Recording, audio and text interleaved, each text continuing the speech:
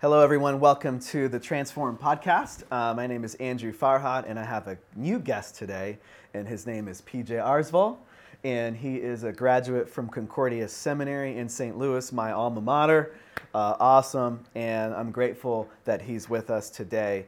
And so in this podcast, what we do is we cover difficult questions that are proposed to the Christian faith, and really all questions are welcome. You could submit them to hello@sjdenver.org. And then in addition, we want to encourage you, if you have been blessed by anything that you've heard here, we do encourage you to subscribe or follow, and you could share it with any of your friends that you think could benefit from this, and even some of your enemies too, that if you want to just talk to them about the Bible, you can. That was meant to be funny. All right, so now we're going to just jump in to the question for today, PJ, and that is, why should I trust the Bible? And isn't it written by men? Isn't it full of myths? And so that is kind of where we're going today. And so I will just start off with, so I wasn't always a believer in this stuff. So I was a skeptic. And so what we're going to go over here are some of the things that changed my mind in my journey. And that really happened for me in college when I was about 19 years old.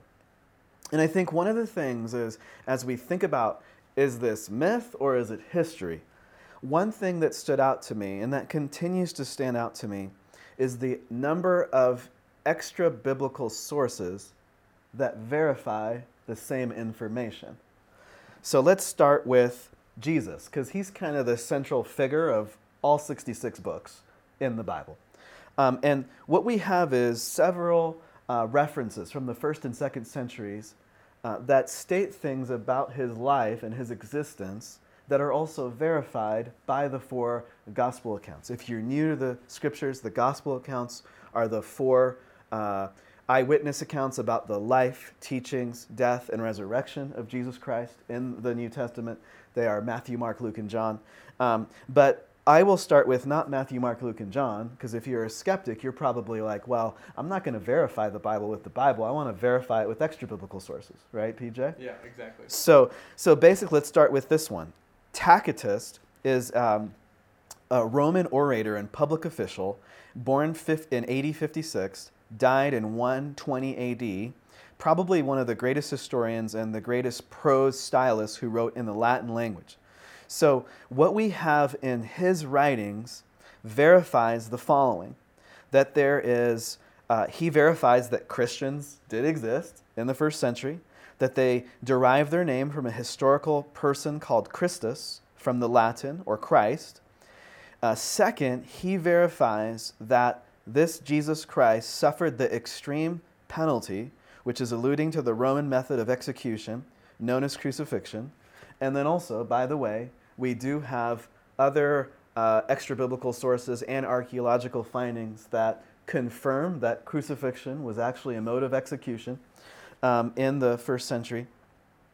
And then also, he verifies some interesting names here. He says that these things occurred during the reign of Tiberius. So he's mentioned in the Gospel of Luke, chapter 1, and by the sentence of Pontius Pilate. And of course, he is the Roman official who ultimately allowed for the execution of Jesus by crucifixion. So that's interesting. So you have historical figures that are referenced by Tacitus. Yeah, and it's amazing just how many of those details line up, because you have somebody else who's coming in and who's looking at, just reporting on what's happening. And within that, it's not just, there's a guy named Jesus, but all of these different details that we see in the gospel accounts that the gospel writers are reporting, we see pop up throughout kind of the historical record too of the people at the time and day and age, to a point where it almost feels like they're trying to confirm it, but they're just reporting what's happening. Who are these people and what are they doing? Absolutely. And so, and that is an awesome point. And we're going to, after we cover these extra biblical sources, what we'll have a chance to do as well is PJ is going to jump in on, well, who were the gospel writers, and we'll jump into that, and that's going to be good. And so, second reference is to a guy named Pliny. Okay, he's the Roman governor of Bithynia in Asia Minor. In one of his letters dated around 112 AD, he asks Trajan's advice about the appropriate way to conduct legal proceedings against those accused of being Christians. Okay, so in his writings, PJ, check out these following facts that we can extract from Pliny. First, he verifies Christians regularly meet on a certain fixed day for worship. All right, and so that's in the New Testament. It's called the Day of the Lord, which we know to be Sunday. Second, their worship was directed to Christ, demonstrating that they firmly believed in his divinity. So that's really an interesting point, which is central to New Testament belief, that Jesus was equal to God the Father, which is a unique claim in all religions of the world, that a religious founder would claim to be God. But we'll get to that later. And what Pliny states is that they were actually singing hymns to Christ as to God, which is a powerful thing, which also verifies Philippians chapter 2, verses 5 through 11, where we believe that there's the first hymn that's exalting Jesus, that although he was in the form of God, did not count equality with God a thing to be grasped. Yeah. And so you have that data point. And then in addition, or rather piggybacking on that, Pliny understood that Christians were worshiping an actual historical person as God. And this is the central New Testament foundation of our faith, that Jesus is Lord and we consider him fully divine and fully human. Yeah, and just that acknowledgement right off the bat, because I think in recent years there's been this push to kind of get to the human Jesus, which is important. But it's important to note that from the very beginning, there has been a following of people who consider Jesus not just a human, but as the Son of God. That wasn't a later development, but from the beginning, that's who they believed he was. And so it verifies that this Christian movement is not something that kind of formed over time, but kind of launched at the time of Jesus. So are you saying that there wasn't like a Lutheran Voters Assembly that voted on that? No, I don't think that popped up at any point. Yeah, so there was not a democratic vote on this. It was simply something that the first believers just said, this is the faith that we have received. Yeah. And what we'll talk about later too is when we consider Jesus, because obviously if you're listening and you haven't yet put your faith in Jesus, PJ, wouldn't you say like that's the central question that our faith hinges on? Yeah, we'll definitely get to that. But as you'll see throughout the conversation, ultimately our faith is in Jesus. And we use the Bible, and it's been this great gift to point us to Jesus, but he is the center. Yes. And so if you're not a follower of Jesus, then it's understandable that the Bible wouldn't make sense. It's understandable that there's things that are confusing. It's things that are confusing and we have to grapple with even as believers. But ultimately it points to Jesus, and we'll get to that. Absolutely. And one of the things that we all have to wrestle with is, who did Jesus claim to be? Yeah. You know, why would we want to think that he was... We want to wrestle with his claims. Okay, you're saying you're this. Well, what have you done to back that up? And we'll talk about that in a bit. The third first century source is actually, check this out, Josephus, a Jewish historian. So, this is a Jewish man. Yeah, not a Christian. But check out what he says here, PJ. This is an eye-opening quotation. He goes, "About this time, there lived Jesus, a wise man, if indeed one ought to call him a man, for he wrought surprising feats. He was the Christ. When Pilate condemned him to be crucified, those who had come to love him did not give up their affection for him. On the third day he appeared, restored to life, and the tribe of Christians has not disappeared." Wow. Doesn't it sound like maybe a light bulb turned on for Josephus there? It certainly feels that way.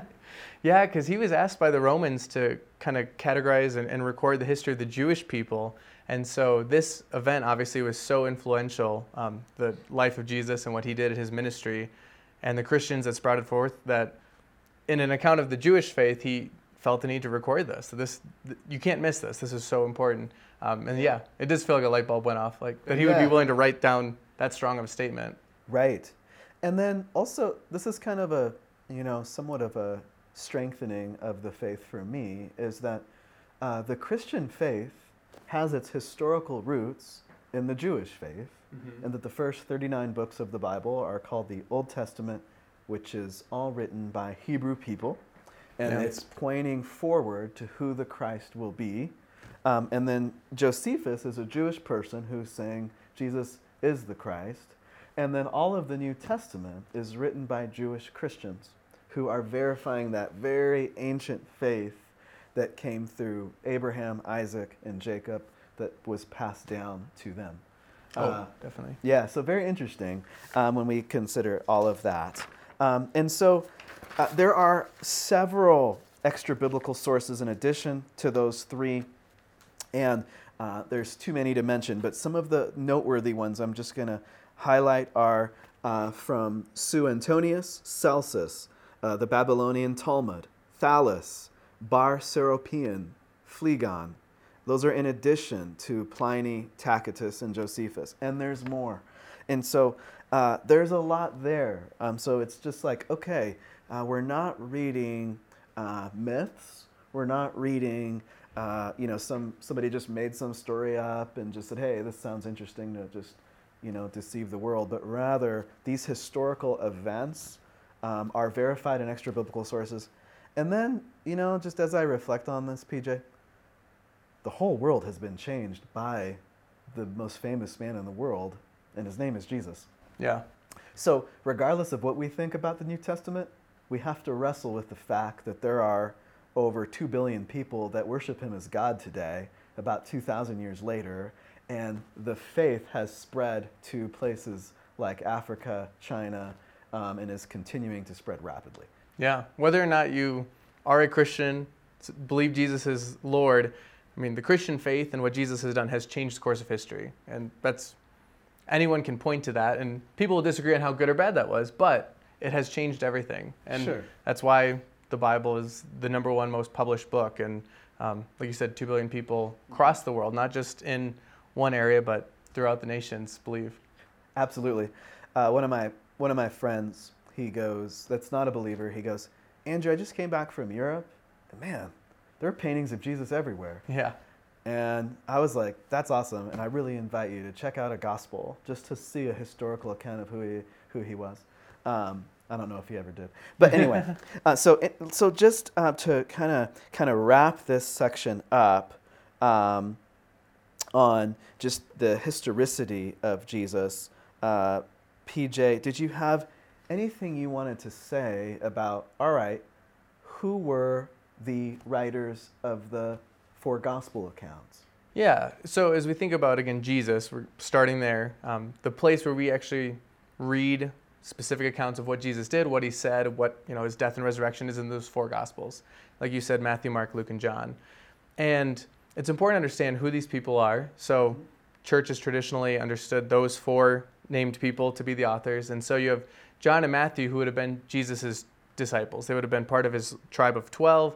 They would have walked with him. They would have seen these things firsthand. So they're claiming to be eyewitnesses to these events. Then you have Mark, who would have been alongside Peter, who is another eyewitness. He's kind of like the leader of the disciples. And so he's, again, got first-hand eyewitness knowledge as he's recording this for us. And what's interesting, too, is as he records this, Mark's gospel is not flattering towards Peter or towards any of the disciples. And so as we think about these authors and what they're trying to accomplish with their writings, they're not really elevating themselves in any way. If anything, they're casting a pretty negative light on their own self. They look like baboons sometimes. It's just how the things they say and do. And yet, they were willing to write it down because of what it highlighted about Jesus. Yeah. And so they felt that what they had seen and experienced, they wanted to record. Now, one of the most unique ones is Luke, because Luke was not originally in part of that tribe of disciples. But I wanted to read the beginning of Luke because Luke's gospel lays out what his goal is and what he's been up to. Yeah. And so in Luke chapter 1, this is how he starts off his account of Jesus. He says, inasmuch as many have undertaken to compile a narrative of the things that have been accomplished among us, just as those who from the beginning were eyewitnesses and ministers of the word have delivered them to us. It seemed good to me also, having followed all things closely for some time past, to write an orderly account to you, most excellent Theophilus, that you may have certainty concerning the things that you have been taught. Oh, wow. And so Luke says, there have been a lot of people who've been working to compile these stories and these teachings of Jesus. And I've done the research, I've talked to those eyewitnesses, and I'm trying to make it as accurate and compelling as possible. And he's writing to this guy, Theophilus. So he might know. This Theophilus has questions, and he's laying out, here is an account. And so he's a historian. I mean, he wasn't there, but he's talking to eyewitnesses. He's collecting these stories. He's talking to people who experienced Jesus, and he's talking to the apostles and compiling them so people could also hear these stories as well and who Jesus was. Yeah. Okay, that's so fascinating. Okay, so what you've said is Matthew, John, eyewitnesses. Yep. So they're just saying, hey, this is what we saw.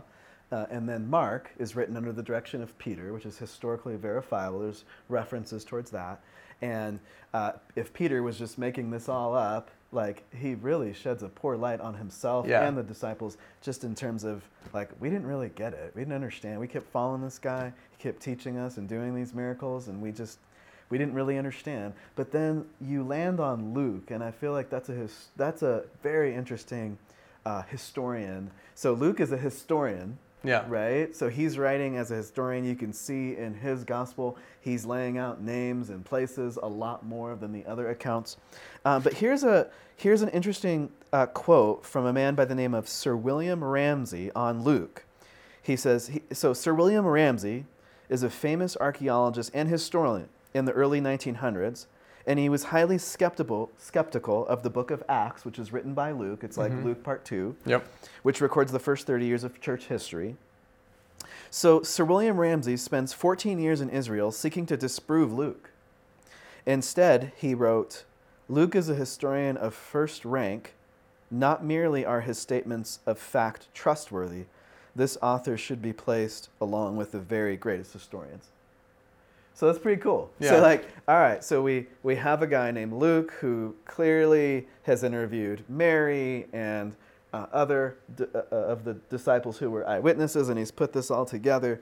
Sir William Ramsay tries to disprove it all, but he's like, oh, this guy actually looks right. Did his homework here. Yeah. Yeah, very interesting point.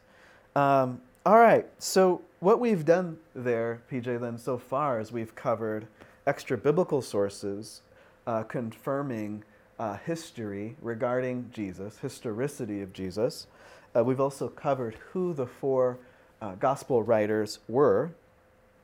Now what I'd like to do is shift towards archaeology in the Bible. And archaeology has been quite a friend to the Bible, hasn't it? Yeah, it really has. And this is one where people always point to because the Bible claims to be an account of true events of God and his dealings with his people and with the world. And so, if this is true, we'd expect that as we uncover the past through archaeology and other practices like it, that we'd see some of these pop up. And to be fair, there's people who on both sides will pull up one example in support and pull up one example against, but it is remarkable how many things archaeology has pointed to and confirmed the scriptural account. So for instance, if we're just looking in the New Testament, Jesus' time and thereafter, we have archaeological evidence of Herod's temple in Jerusalem, the Derb inscription of Kerti Hayuk in Asia Minor, Erastus inscription in Corinth in Greece, a lot of Paul's correspondence with the church in Corinth, and he's writing in Corinth from Rome. We have the tomb of Augustus in Rome, Italy, the pool of Siloam, and the Pontius Pilate stone. So all of these real places, these landmarks, these buildings, these inscriptions that are alluded to or specifically referenced in Scripture in the New Testament, we find pop up in archaeological evidence that they actually manifest. Oh, there it is. That's what they were talking about. Wow. Okay, and you've named some big ones, but the list is even longer for the New Testament. And I think obviously the New Testament is written approximately 2,000 years ago, so we would expect to find more archaeology verifying places and so forth. So that's pretty cool. But then I think the elephant in the room, PJ, is what about the Old Testament? Yeah. Is there any archaeology that verifies anything? Because that's a long time ago when all that stuff happened. That is. And that's one of the tricky things with any scientific practice going backwards is the further you go, the harder it is to project and to find. And so obviously the further you go, the harder it is for archaeology to give us a full, accurate representation of what life looked like, what existed. And yet we still have found archaeologists have found quite a bit of evidence for a lot of the things found in the Old Testament as well, as we look way back. So for instance, archaeologists have uncovered the Hittite ruins. So the Hittites were a people in kind of that area of the Middle East that the Israelites had a lot of interactions with, and there's a lot of scripture talking about their interactions. And they found ruins and evidence of their society, artifacts, clay tablets, archives. And so there's been a lot of work that's discovered, these people really did exist. Yeah, and those Hittites are referenced in the first 5 books of the Bible. Yeah. Hebrew people call that the Torah, and Christians call it the Pentateuch, and it's the books of Genesis, Exodus, Leviticus, Numbers, and Deuteronomy. The Hittite civilization is referenced. Yeah, okay, wow. Exactly. Just other examples, the Merneptah stele inscription by an ancient Egyptian king, which dates back to probably around 1200 BC, was discovered just about the turn into the 20th century. And it verifies that there was a people called Israel at that time. So again, as we think of how recent these people that Jesus came into were, we see 1200 BC, clear example that they existed. In 1993, there was an Israeli archaeologist who discovered the Tel Dan inscription, which is a 9th century tablet and commemorates an Aramean king and his defeat of the king of Israel and the king of the house of David. So again, more example of this battle and the celebration of what has been done, but specifically in an interaction and a battle with Israel and their people. And then you have Dr. Nelson Gluck, who's an American rabbi and archaeologist who discovered over 1,500 ancient sites in Israel mentioned in the Bible. And so There's many examples, but we see that these are not just random things, but these are real events, real places that we have archaeological proof of. Wow. Okay, so that's very interesting because obviously as 21st century Americans, we think of Israel as a country that was established in 1948. Yeah. Prior to that, it was Palestine only.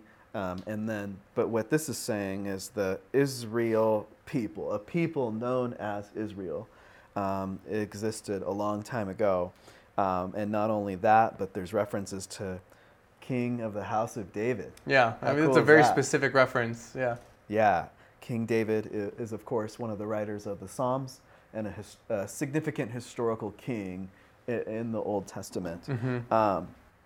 Well, that's really cool. Okay, so what we've covered then so far is extra biblical sources, who the writers were of the Gospels, the friendliness of archaeology to the Bible. Yeah. Anything else you want to add about archaeology? Well, the one thing that I'd just say, like I said, people can point to examples that are for and against, and there's sometimes where it's, if this happened, why don't we have archaeological evidence for such and such event or such and such city? And that's fair, right? That's a fair point. I think it's just always important to remember that we only have so much information right now. So a great example is the city of Troy. So Homer writes about the city of Troy, and everyone knows like the Trojan horse story and the battles of Troy. And for a long time, Troy was just considered a mythical city. Historians were pretty much in agreement that this isn't a real city, this is just a made-up one for these mythologies. And then lo and behold, not that long ago, in the, I think, mid-20th century, archaeological evidence pops up evidence that, Troy was a real city and it actually exists. And so the point of that is not to say that we don't trust archaeological evidence or that it's wrong, it's always going to change, but just realize that we always have a limited view at any given time, and so we might continue to discover things. There's some things that are lost to time in archaeology, but just because we don't have evidence of any given event or city doesn't necessarily mean that it's not a real event. Because otherwise, Troy didn't exist, and now all of a sudden we realize, it did. Oh, it did, yeah. Okay, so your point is that even if there are archaeological findings yet to be discovered to verify certain events in Israel's history, history is telling us it doesn't mean it's not going to be discovered tomorrow or 100 years from now. And certainly in our lifetime, it's like there's so much that's happening. The Dead Sea Scrolls, of course, are a recent historical finding. And then, of course, this 1993 discovery of the Tel Dan inscription verifying King David is too. So one thing, cool. I was going to say one thing that's tough too is if you look at the land of Israel, you look at that region, it has changed hands so many times. The different people groups, and Scripture testifies to that. Recent history testifies to that. And so one of the tricky things is, I mean, you look at some regions that have had less civilizations and it's easier to find ruins, but you have so many cities being destroyed and rebuilt, and so it's always going to make it more difficult to find any specific exact thing. And so it's just something to keep in mind as we think about archaeological evidence. Mm-hmm. Sometimes things are lost simply because somebody else came in, they destroyed what was there, and they built something new. And just important to keep in mind. Absolutely. So PJ, then so far what we've covered is the Bible history. And I think what we've presented arguments in favor of that understanding with extra biblical sources verifying the historicity of what is stated in the Bible, as well as a very friendly item, which is archaeological findings, friendly to the Bible. But that still begs the question, is the Bible divinely inspired? I think that is enough food for thought for our listeners to grapple with and wrestle with. And if you were blessed by today's podcast, we would encourage you to subscribe or follow, and then also to share it with anyone else that you think could be encouraged or strengthened in their faith. And then, of course, as we go into this topic, the whole point of this is not just to know that the Scriptures are divinely inspired, but to read them and to find a local church where there is biblical preaching and to take in the Word of God as the bread of life and food for your soul. And so if you have any other questions, please submit them to hello@sjdenver.org, and we'll see you next time.